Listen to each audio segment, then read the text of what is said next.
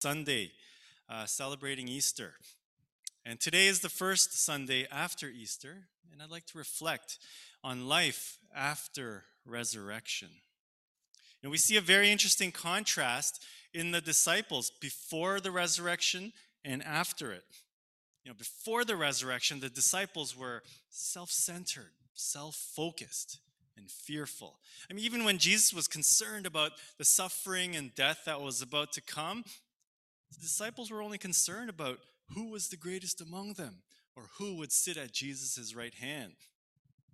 And at his time of greatest need, the disciples ran away and deserted Jesus, fearful in the face of worldly power.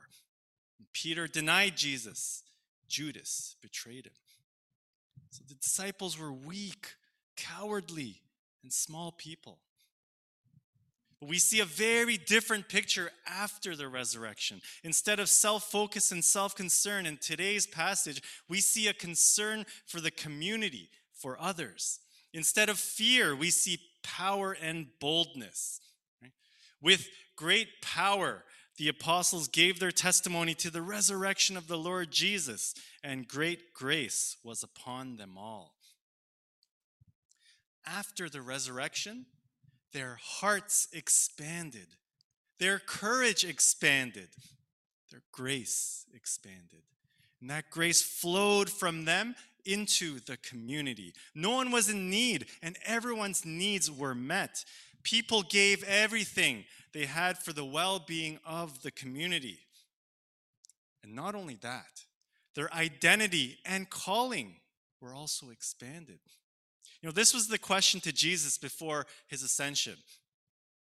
Lord, is this the time when you will restore the kingdom to Israel?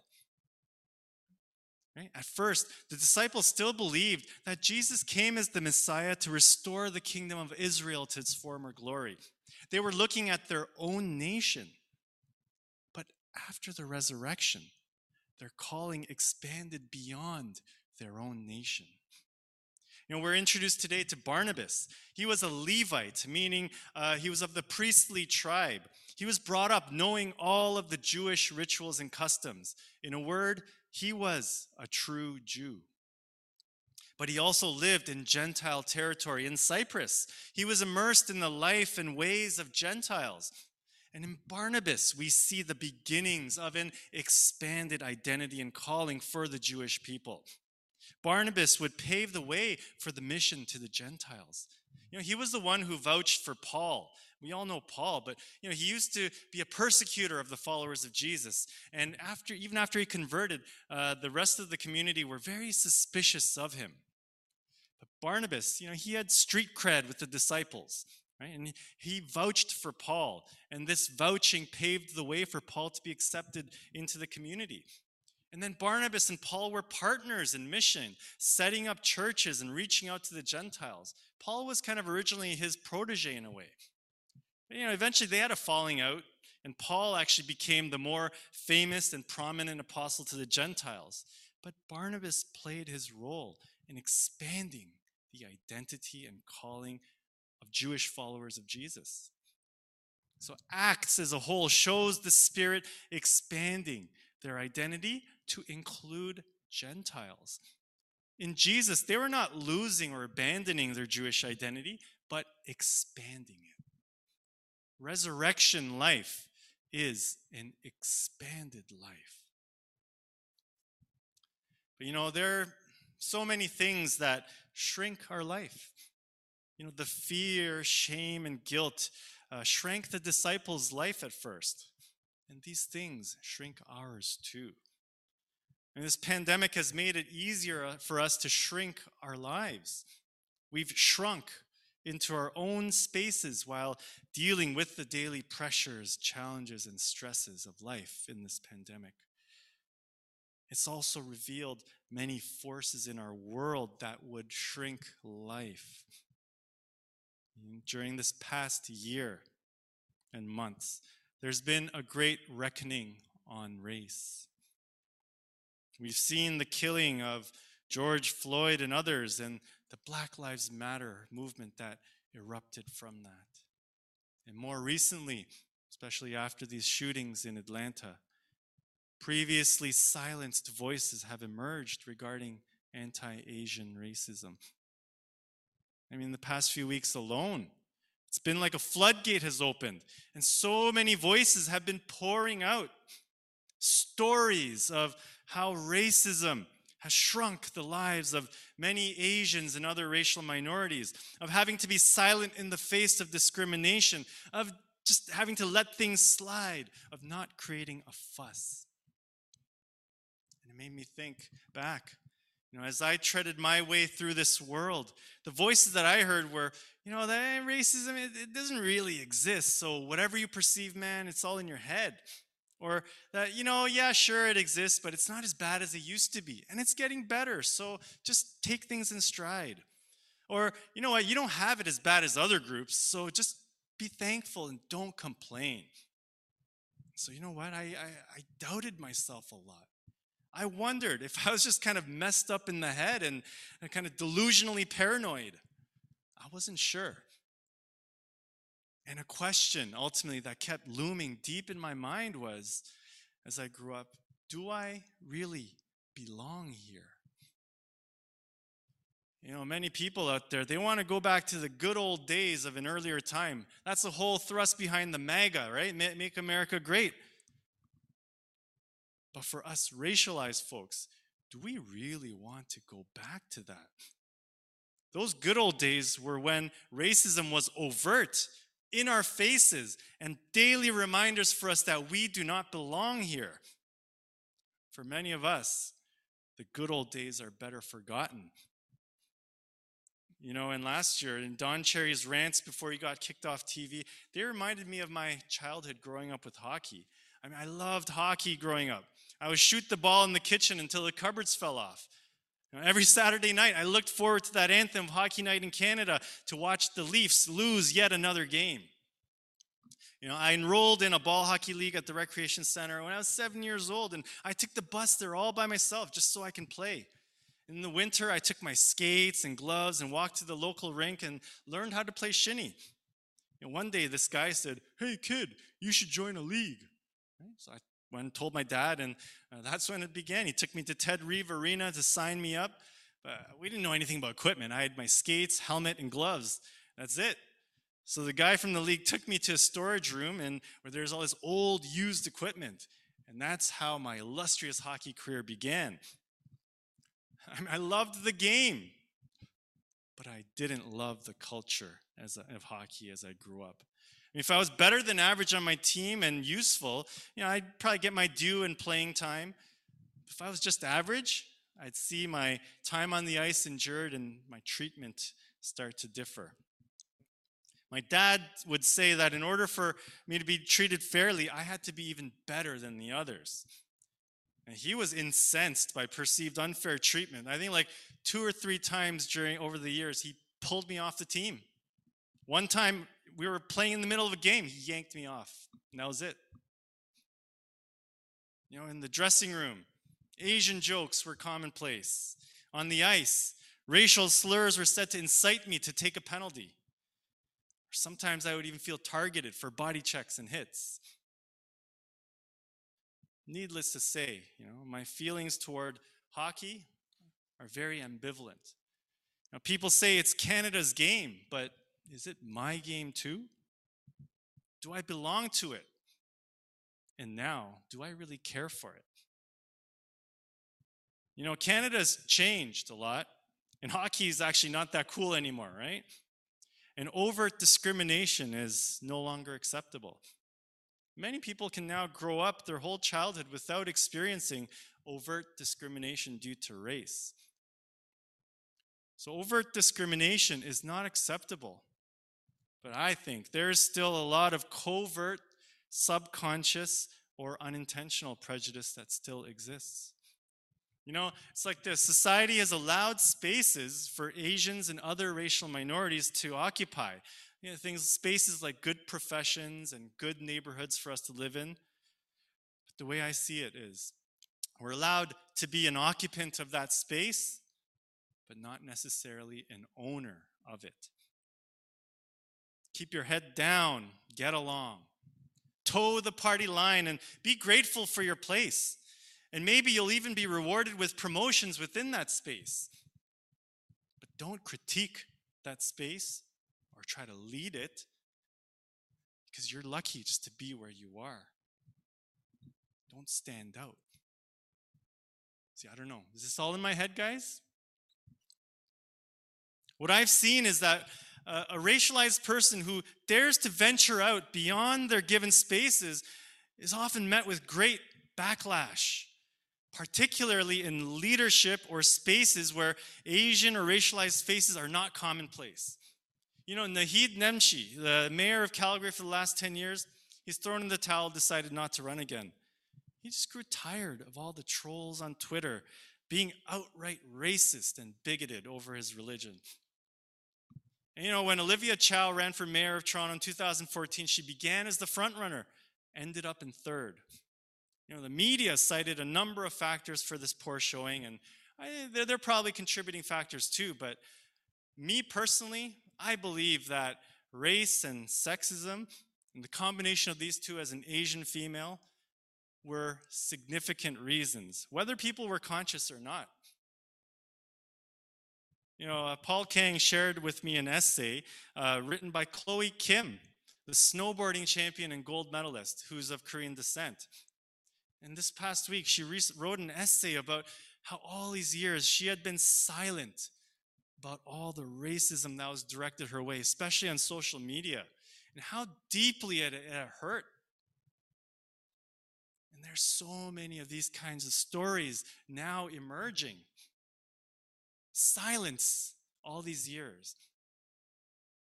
And whenever Asians enter spaces they're not traditionally a part of, or if they don't behave as a grateful recipient of society's beneficence, there's great backlash. Thing is, most of the time, we can't really prove racial bias is there. You know, in my second year of university, I applied for a summer job at a large accounting firm. There were 4 interviewees from my class, like my cohort. There was a white guy, a white girl, a Chinese girl, and me. We were all similar on paper, which is how we got the interview in the first place, and they were hiring 2 students. Guess who got them?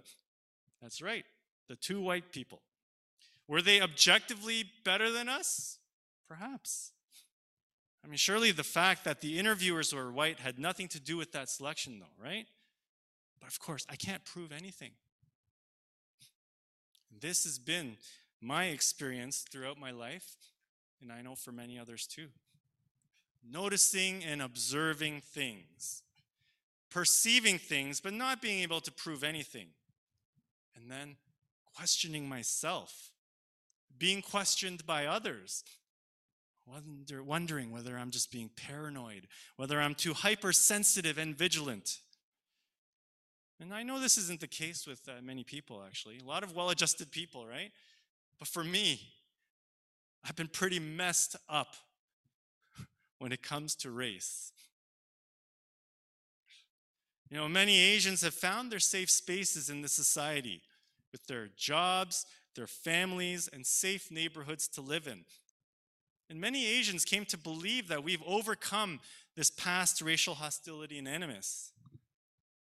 But a lot of this feeling has kind of been punctured, right, by what we've seen throughout this pandemic and lately. You know, when we confine ourselves to a given space, our life shrinks. And I mean, life is hard enough as it is, right?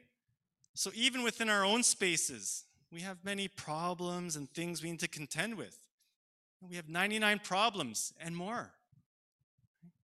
We find our joys and contentment within this space too. But when we're confined to our own space, we become closed off and separated from those in other spaces.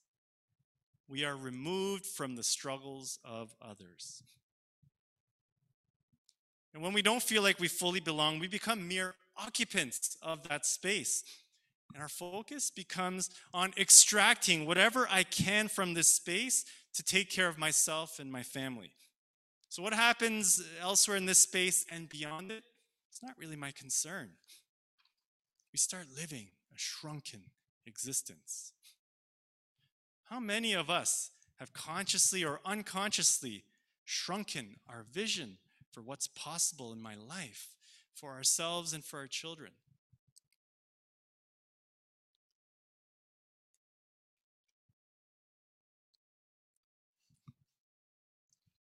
The resurrection, it's not a mere continuation of the past. It's something entirely new. But it is also not separate from the past. You know, the resurrection, it's a great mystery to me. Jesus was the resurrected Jesus. He wasn't merely a resuscitated corpse. You know, the disciples and the women did not recognize Jesus at first. But they recognized him when he showed them the wounds and scars he got from the cross. So the resurrected Jesus was different from the earthly Jesus, but the wounds from his past remained as part of his resurrected form. This is when I realized this truth about the resurrection. We are transformed into something new, but we are connected with our past by the wounds we carry. You know, the disciples would never erase their past self-centeredness, their cowardice. It's forever recorded in the Gospels. We read about it all the time. The shame of their weakness and failure was their wounds. They would never escape these wounds from their past. But in their shame and fear, they met their resurrected Jesus. That shame became the place where they experienced the forgiveness and grace of God. And from that shame, they were transformed into powerful witnesses. So we become new people only when we carry the marks of our past pains and wounds. That is the only true and authentic path to resurrection. You know, I used to wonder why I had to go through all of what I did, and why I was so messed up in my mind. But you know, I realized that I am who I am today because of all I've been through. The pain that I experienced is part of who I am. And that place of pain is where God's grace is most real for me.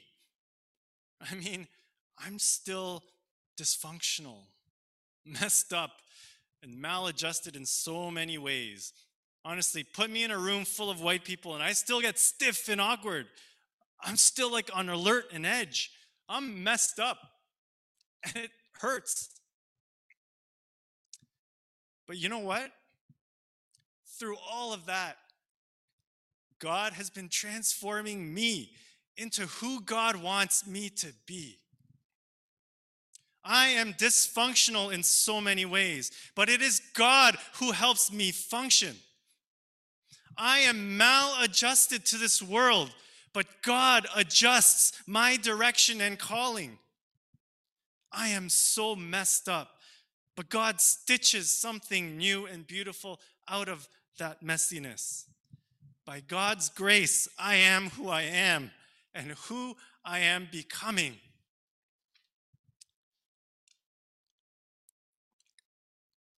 I mean, last week we sang as a closing song, Now That You're Near, right? And the chorus goes, now that you're near, right? Everything is different. Everything's so different, Lord. I know I'm not the same. My life you've changed. I want to be with you. I want to be with you.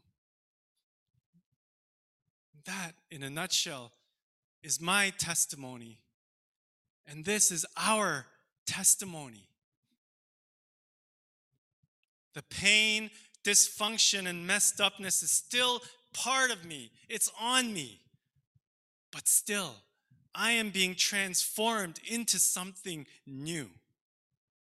And my friends, this is the good news of the resurrection. And this is why I love the gospel.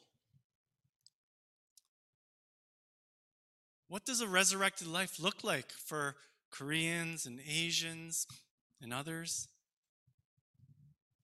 First, let us hear the voices of the many stories that are emerging of their pain and woundedness. Let us join in sharing our own stories too. Don't just bury the pains of your past or try to forget about them. Second, we need to stop seeing ourselves as occupants or guests. You know, the prophet Jeremiah said this to the exiles who were lost and displaced in Babylon. Thus says the Lord of hosts, the God of Israel, to all the exiles whom I have sent into exile from Jerusalem to Babylon, build houses and live in them, plant gardens and eat what they produce. Take wives and have sons and daughters. Take wives for your sons and give your daughters in marriage, that they may bear sons and daughters. Multiply there and do not decrease, but seek the welfare of the city where I have sent you into exile, and pray to the Lord on its behalf, for in its welfare you will find your welfare. God has sent us here to live where we live. We have a calling to seek the welfare of this city, this country, whatever space you occupy. Whether it's your workplace, your social circles, even this church community, don't just be a guest. Don't just try to extract what you can for your own survival and benefit. Seek the welfare of that space. Bring blessing to that space. Just like the disciples in today's passage, do you see anyone in need wherever you are? Help them out. Give all that you have for the needs of others in that space. This is the way you will become a leader wherever you are, by serving others in your space and attending to their needs. And thirdly, let us expand our hearts and spaces to welcome others into them. You know, in our own community, Brim will present today about the Rose of Sharon nursing home. Let us open our hearts to support this. And as I think ahead, I see the Korean church and community expanding our space to welcome in solidarity those from different backgrounds who seek justice and healing, to expand who we are and our identity.